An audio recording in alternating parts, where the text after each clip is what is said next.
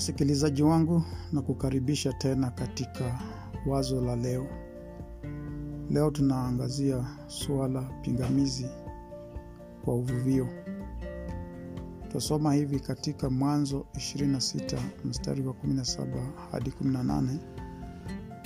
Tutasoma hivi: Basi Isaka akatoka huko, akapiga kambi katika Bonde la Gerari, akakaa huko. Isaka akarudi, akavichimba vile visima vya maji walivyovichimba siku za Ibrahimu babaye, maana wale Wafilisti walikuwa wamevifukia baada ya kufa kwake Ibrahimu, naye akaviita majina kufuata majina alivyoviita babaye. Ndugu yangu na dada yangu, tukio hili katika maisha ya Isaka lina mengi ya kutufundisha katika maoni ya kuzingatia swala zima la uvuvio. Twasoma hivi: Abimeleki akamwambia Isaka, toka kwetu, kwa kuwa wewe una nguvu nyingi kuliko sisi.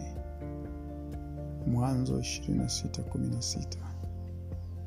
Na kwa hiyo Isaka alilazimika kuhama na familia yake na watumishi wake na mali yake yote.